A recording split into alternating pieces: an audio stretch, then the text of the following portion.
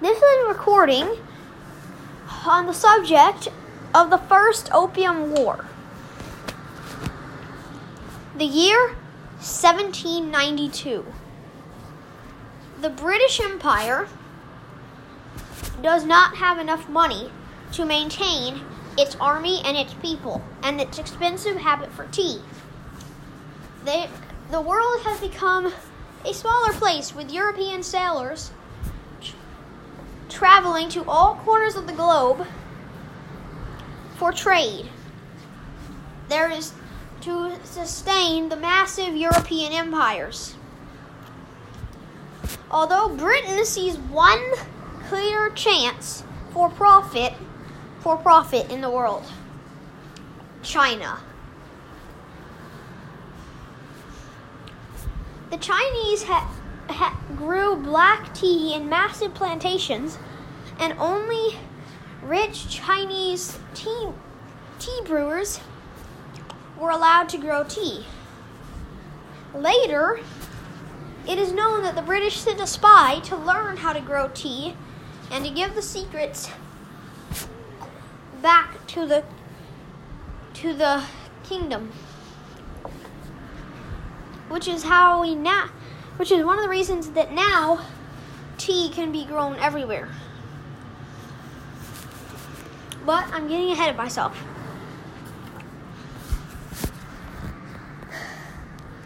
The British, however, whenever they sent traders, it took them 9 months to go to China. A further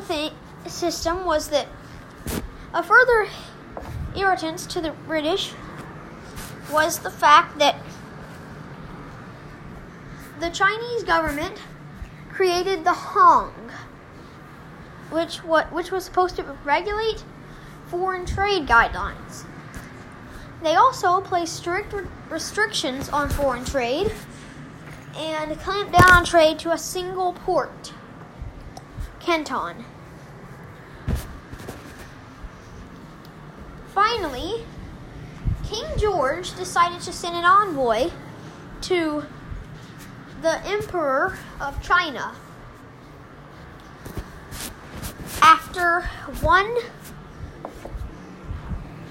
Of course, this had happened after a representative of the Honorable East India Company had tried to take his claims upriver, literally and figuratively.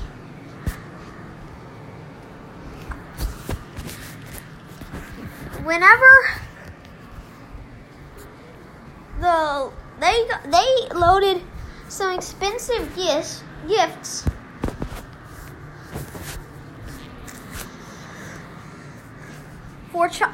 to send to China. They then chose George Macartney to lead the expedition. Whenever he arrived, they requested to dock at a port closer to the emperor's residence than Canton. Whenever the Hong were suspicious, they said they had expensive gifts for the emperor. Of course, after they docked, they began the final stretch over the wall and into the city. When they were in the emperor's palace, trouble began. In the presence of the emperor, everyone is expected to kowtow. Unfortunately,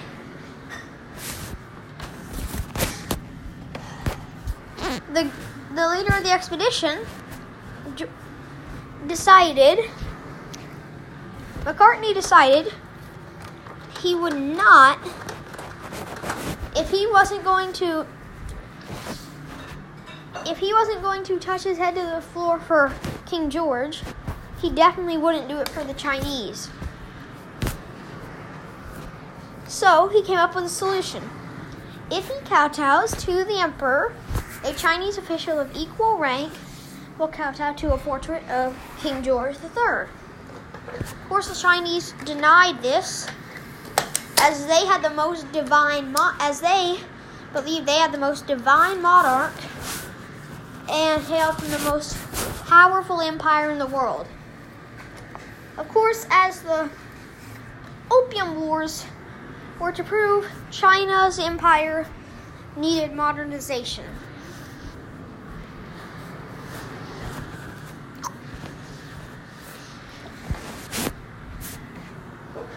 The first thing that was done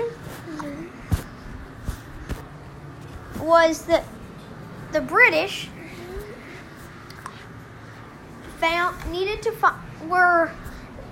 one of the first things that was setting the British off was that they were importing over 10 million pounds of tea a year from China, while millions of pounds of British gold, not gold, silver,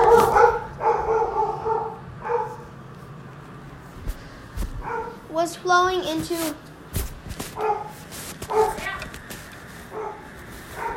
into China. This was even worse considering that their South American silver mines were disconnected from their empire.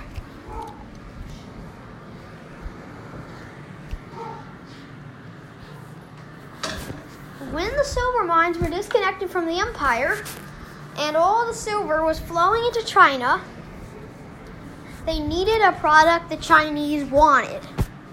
So the Honorable East India Company, being the Honorable East India Company, decided to do something illegal in China. Step 1, grow some flowers. Step 2, convert flowers into drugs.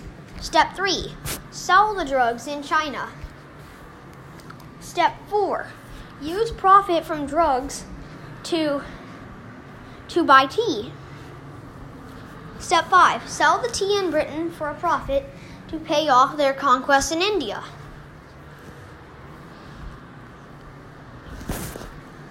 Of course, the one problem was that they were the Honorable East India Company, and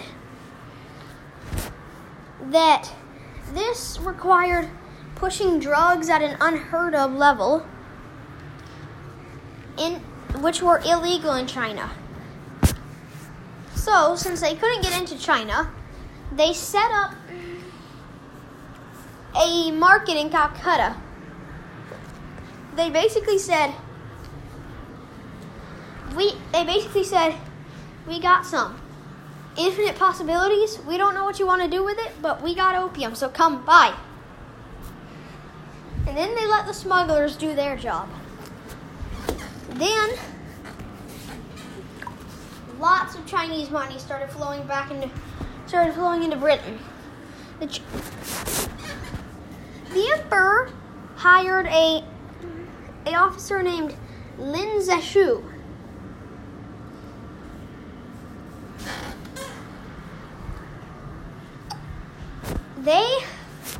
Lin Zexu saw all the corruption from the West in the opium trade. Lin Zexu also saw crime rates increasing. One night, two drunken British sailors beat a Chinese man to death. Captain Charles Elliot, the supreme commander of British affairs in China, sentenced the men to hard labor in Britain.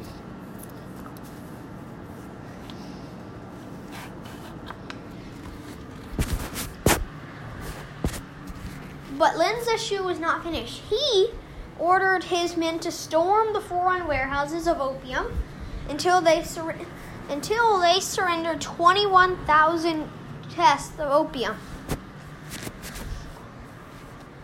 He also ordered them to stop selling opium in China. Of course, he had the Portuguese eject the British from Macau.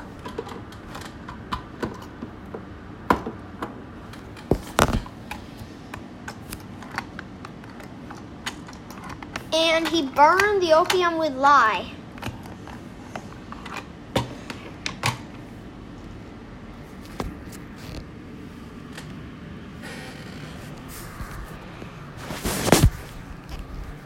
Finally, the emperor got a new person in charge named Qi Shan.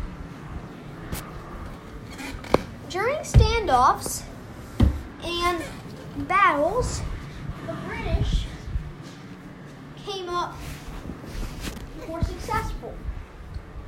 They had taken the forts of Chusan and Chuanpi.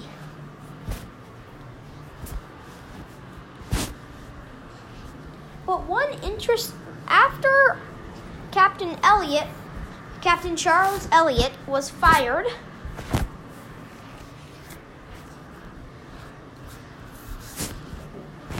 the British had already given one set of terms to Qi Shan. Qi Shan submitted this to the emperor, but the emperor thought that China could come up with the best possible terms, and that the British could be dealt with. But it turned out to be wrong. He dismissed Qi Shan and had him executed. I believe that Qi Shan lived, although I am not sure.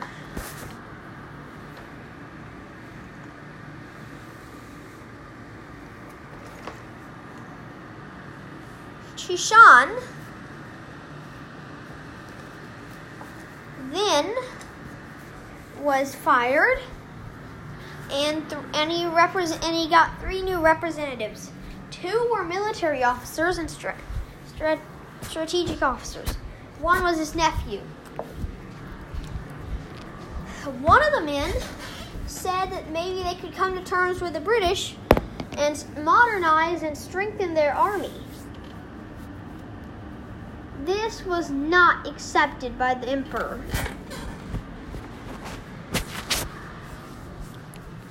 After several battles,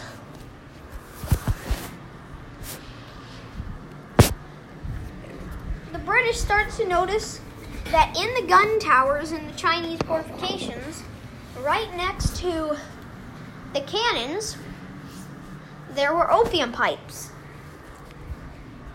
Since Indian opium was more potent than the domestic grown opium in China, everybody wanted some. 90% of the Chinese army was on opium, which weakened the Chinese resistance. Another rumor traveling through the Chinese ranks was that the British executed every prisoner they captured. But an interesting fact was that the British were very well disciplined. In fact, the new British modern commanders saw themselves as the enlightening force in the war and forbade looting on the pain of death.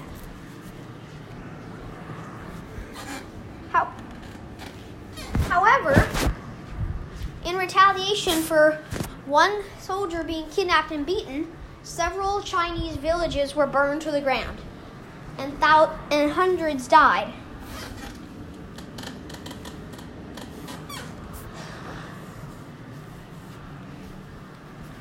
Another interesting battle, this was when Captain Charles Elliot was still in command, was when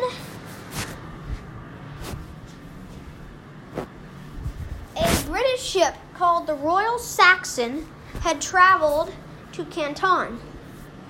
The British blockade signaled him to turn back. Then they fired a warning shot. The admiral in Canton ordered his fleet out.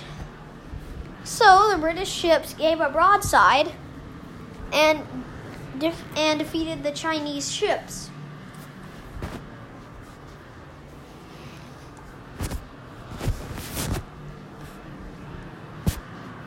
However, the British finally captured fort after fort until they came to Nanking. The Chinese knew that the British wouldn't even need to take Nanking. Would only need to take Nanking. Then all of the Yangtze and the capital's food and supplies would be cut off. The capital would starve to death, and the emperor would either be executed or would die of starvation.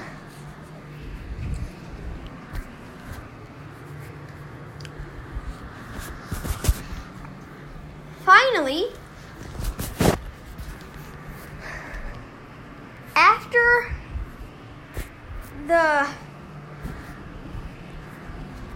afterwards, before the British took Nanking, before they had a chance to, the Chinese surrendered. Once the terms were hammered out, the war ended. Of course, this was not the end. A second Opium War was coming soon. And this time, all of the major colonial powers would be included. I hope you liked this episode. I hope you liked this episode about the Opium Wars.